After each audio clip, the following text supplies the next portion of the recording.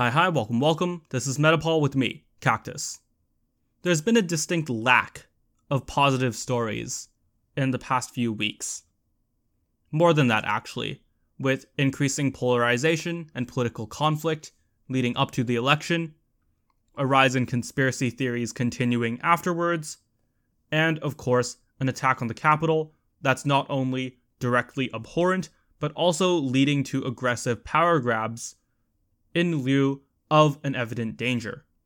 Of course, all of this has proved many of the predictions and many of the principles of this show, and reinforced the idea that we need to provide an alternative.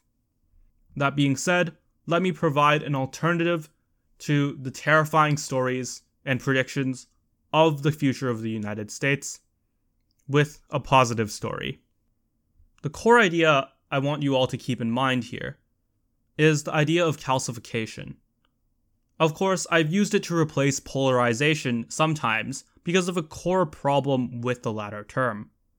Polarization typically describes those on the extremes, those who have possibly anti-democratic views and are willing to seize power in order to exercise their preferred policy proposals. Of course, that is a problem, but calcification is equally, if not greater, of a problem, which is the emotional connection to a specific political attribute, whether that's a policy, a party, or a slogan. Calcification differs from polarization in that it can be an emotional attachment to centrism. It can be an emotional attachment to one specific policy that isn't necessarily on the left-right spectrum. And while that's all well and good as long as you can base it off of critical thinking and off of some of the core principles that underlie a society, this is not the case with political calcification. Instead, political calcification runs straight into the house, metaphorically, and tries to tie up the instinctive or emotional parts of the brain, the quote-unquote reptile brain, and directly connect it into a political policy or a political slogan. This is problematic for many reasons, but most of all, that it stops that critical thinking from occurring.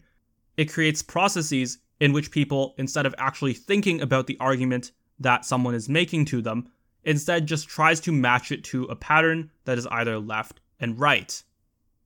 Of course, this is not actually productive, particularly if we want to realign the political scales to move away from conspiracy theories, to move away from partisan conflict, and towards actual productive policy creation. However, we can find a way out of this, and this is one of the best times to do so. However, doing it will require a sustained effort in 3 areas: politics, power, and reality. To de-escalate, to actually unilaterally disarm, and to be willing to play the long game. So let's branch off and tell a story in each of these areas.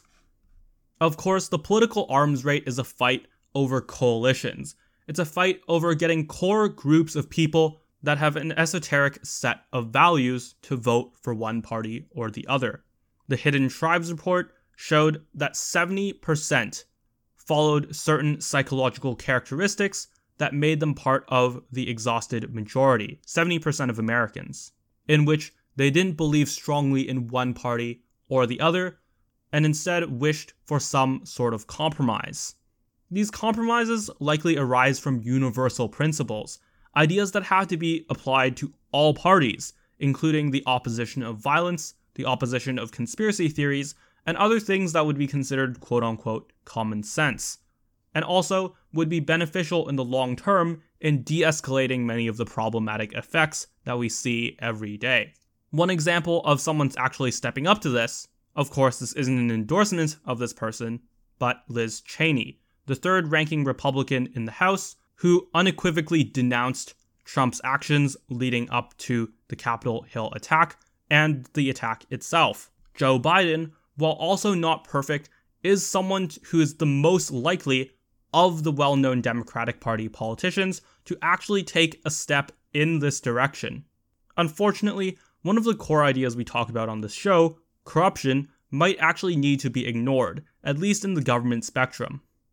There is a necessity to source people who have currently existed throughout the system. And unfortunately, when there are larger problems to solve, every hand needs to be on deck. This pressure from the outside, from extreme elements, which is able to bring awareness even to those who are part of the game who are on the take, to actually recognize these problems and to serve to reduce them, may actually provide a path out. Even if a person has already been influenced, has already been put into place through various financial corruptions that would be illegal in other countries, or even if they're aware of an existing revolving door system that would benefit them to vote in certain directions with regards to economics, there is nonetheless a risk assessment that they have to do. Do they prioritize their own personal careers, or the possibility of literally getting attacked? Of course, one way of reducing the influence of corruption is to tune down one part of the scale, to say that the influence that companies can assert is less. But the other way to reduce corruption is to tune up the other part of the scale, to help them recognize that they might no longer have a country, that they might no longer have their lives if they let this escalation continue. And I think that's exactly what has happened here. There's also an importance of diffusing the media, and of not seeking oppressive power for power's sake. These are the two areas that we'll talk later, but let's just assume that there's an element that's making progress on those fronts at the same time as we talk about this one. In the most optimistic scenario, this is something that can be started by Biden. In the archetype of the quote-unquote Sister Soldier movement, in which Bill Clinton denounced a far-left extremist calling for assassinations of white people, Biden could approach in a similar method, not only uniting with many elements of the right who denounce the conspiracy theorist elements in that party, but also denouncing the fringe elements of the left as well. Biden could go out and explicitly address the most concerning ideas within right-wing circles, including technological censorship, including a gathering of corporate power, and specifically make the distinction between the small minority of QAnon supporters, election conspiracy theorists, etc., and the vast majority of Republicans. Imagine a statement by Biden, for example, standing up for Ron Paul, someone who has clearly delineated himself from these conspiracy elements, and nonetheless has been attacked, possibly by mistake, by these technological elements. Biden could make a joint statement with Paul or with other Republicans or centrists who have been attacked through these technological methods and create a clear delineation, a clear standard that he expects the Democratic Party members and any technological elements who may align themselves with the Democrats to follow. Moreover, there has to be a willingness by both parties to play the long game. Historically, there have been two models that presidential elections have been decided upon. One is the turnout model, in which there are attempts to appeal to fringe elements of the base and to demonize the opposing party to motivate people based on fear. This is incredibly successful in the short term, as you can see in the 2020 election. The other is the distraction model, in which politicians and their media allies try to elevate different policies that they're already favored upon instead of actively appealing to voters on whatever is most salient to them. Think of a politician being asked a question about economics and instead talking about some of their culture war preferences. This also leads to further calcification, as those issues that they're most likely to talk about are exactly the type of issues that are likely to be contributing to this calcification. If there's a willingness from one party to actually play the long game, as for example even McCain or Romney was when they made more moderate appeals for the Republican Party, then there will be eventual advances in various policies related to that. I talked about this to some extent on the post-election episode, where I talked about how McCain and Romney's moderate appeal legitimized the Republican Party for many working class voters and could eventually have contributed towards Donald Trump's 2016 win. Similar strategies can be constructed by both the Democratic and Republican parties, once again appealing to that quote-unquote exhausted majority. Moreover, there's an exponential growth aspect to this as well, as the more competition you have over these voters, the more salient they become in the media, the more people identify with that group of voters, and the more each party needs to appeal to them. Essentially, what these heightened stakes reveal is a pathway to actually connect with that exhausted majority, in both reducing corruption through their own personal instincts and actually opposing many of these fringe elements. What this could do is create a dominant moderate party through a virtuous non-aggression cycle, where many of those tactics that have been so successful in the past are counteracted by a voting bloc, a powerful voting bloc that is actively against many of these elements. And not only would they be against them politically, but they would also be attracted to news networks that are more optimistic and that are less based on attacking people based on their partisan preferences, and instead to a more coalitionary, to a more evidence-based news program as well, not only extending the benefits to the politicians, but also then further influencing media that is also moving in this direction. However, as I talked about, this needs to happen in conjunction with de-escalation in power and media. Most importantly, many of the good faith attempts, and they do exist, by Democratic figures such as Biden, cannot easily be interpreted as good faith, because there is attempts by other elements of the Democratic Party to actually escalate tensions and grab power. This power can be political, financial, or social, as you see increasing pressures to remove, for example, moderate Republicans from social media sites, to remove entire platforms that may not actually have higher rates of conspiracy theorists than Facebook or Twitter, and to create an escalating war in the financial world in actually attacking companies or groups that donate to one party or another. Of course, this in conjunction with much of the political calcification we talked above reduces the trust that people can have in good faith attempts, because if one member of a party is trying to reach out while another is trying to seize as much power as they can in order to exercise control over an unwilling opponent, then there's not going to be much of that connection actually being built, even if there are good faith actors on the left. This is why there has to be a willingness to diffuse power. There has to be a willingness, as I talked about before, to sign off of some of the possibilities, to say unilaterally from Joe Biden that there should be no pressure put on social media to attack the majority of Republicans, for example, even if they disagree on things like abortion, transgender issues, immigration, trade, or other well-known policies, that the extent of any action should only be focused on QAnon or other conspiracy theories and should be enforced across the board. I think it's completely possible that Joe Biden makes such a statement if he is able to see through media tribalism. He's made similar statements in the past, denouncing violence on the left wing, as well as opposing some of the more extreme economic issues from his own side of the party. I see no reason why this can't extend to the technological domain or to any other field of power.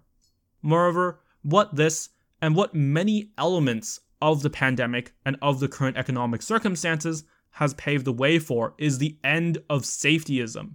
Safetyism is an ideology most dominant in parenting or education that essentially distrusts any individual and tries to centralize as much power as possible. You can think of this as parents constantly following their children around, but also having surveillance bills that are intentionally vague to punish anyone for quote-unquote treason, even if they are undertaking actions that are beneficial to the majority of the American public. This also extends to dealings in the private sector, in which you can likely expect technologists reducing the extent in which many terms of service agreements are malleable and flexible and arbitrary, instead trying to define more rigid standards in order to show a consistent principle and in order to actually give them the ability to say, look, we can't do this when there are conspiratorial or extreme elements of the left. However, the greatest problem with this flowchart is that it requires overcoming conspiratorial media in unique ways on both the left and the right. The main idea on the right is that if there are good faith approaches being made, then there has to be a connection to those good faith approaches. There has to be a spotlighting of the centrist majority, of figures like Joe Biden when they're actually willing to participate, as opposed to the more fringe elements of the left that will always exist. Of course, this pattern of shadowboxing, once again, only selects for those very actions. The more one actually tries to cover the extreme elements of the left, the more likely they are to take over, and the same is true for the right. So there needs to be, just like the unilateral disarmament from Biden's side, there has to be a similar approach in groups like Fox News to actually cover Biden's attempts to unite both sides of the country. There's actually evidence that the news network might be going in this direction, particularly in order to combat groups like OANN or Newsmax, which are essentially fully conspiratorial groups that were propagating many of the election conspiracy theories following the election. Fox News actively pushed back on many of those conspiracy theories, calling the election for Biden at around the same time, and has consequently isolated many of those fringe elements. However, this also gives them the opportunity to actually pivot towards the center to make an appeal to those broader Republicans and centrists who do not subscribe to those conspiracy theories. With that new audience in mind, there is a significant contingent to actually say, at the same time while demonizing some of the more far-left figures, to say that, look, Biden might actually be on our side of the team for once. That Biden might actually be someone who might contribute to our convergent goals, to the goals of the center-left and the center-right, to de-escalate this calcification and this conflict. What may be much more problematic is the conspiratorial elements of the left-wing media, which are both more dominant, for example, spreading racial conspiracy theories after the attack on the Capitol, and are also more entrenched in their power. After a dominant win by Joe Biden, they are more likely to actually connect with those far-left elements of the base, as opposed to many of the far-right elements of Fox News actually abandoning them. This means that there's going to be more of a readership that subscribes to many of these left-wing papers, or that watches left-wing channels that still believe in those racial conspiracy theories or other conspiracy theories propagated by the far left. The left-wing media elements are also centralized around Biden. For once, corruption could be useful in overturning some of these negative influences. And while there is a strong contingent of conspiracy theorists on the left who are entrenched in media, there is an ability to rout them out almost unilaterally by Joe Biden and by the Democratic establishment. In fact, it would be as simple as actually just explicitly denouncing them and talking about the political excesses of the extreme left from someone like Joe Biden. Essentially, the quote-unquote cancel culture that directly connects these problematic elements with the power that the media wields is actually something that could be beneficial and can be used against them if centrist Democrats agree. While there is a sizable minority of left-wing journalists who subscribe to racial conspiracy theories and other conspiracy theories, an active attempt to root them out by the majority would be successful, as not only is it the majority of those news outlets, but it is by far the vast majority of the actual voting population and of the Democratic Party. However, the problem is that the only ones who have proven themselves willing to actually exercise these aggressive powers are the elements of the fringe left and the fringe right. So there is very likely to be a heavy startup cost for this internal conflict at the very beginning, particularly for the centrist side. Nonetheless, with significant enough organizing and support by figures like Joe Biden, this is wholly possible. Unfortunately, all of this assumes too much that politics is rational. All of this assumes that people will be able to recognize their long-term interests and actually go towards seizing them in both political parties. All of this recognizes that Fox News will realize that there's money to be made in appealing to that exhausted majority. All of this recognizes that Joe Biden will realize the danger that far-left media corruption plays and actually weaponize his own tools in order to ensure that this danger won't last. These are three critical turning points that we all should be pushing towards, and quite frankly, I don't think they're all too likely. But it also wasn't likely that Donald Trump would win the election.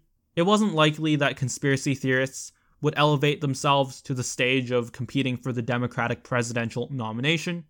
And it certainly wasn't likely, decades ago, that the American political system would escalate to the point of an attack on the Capitol.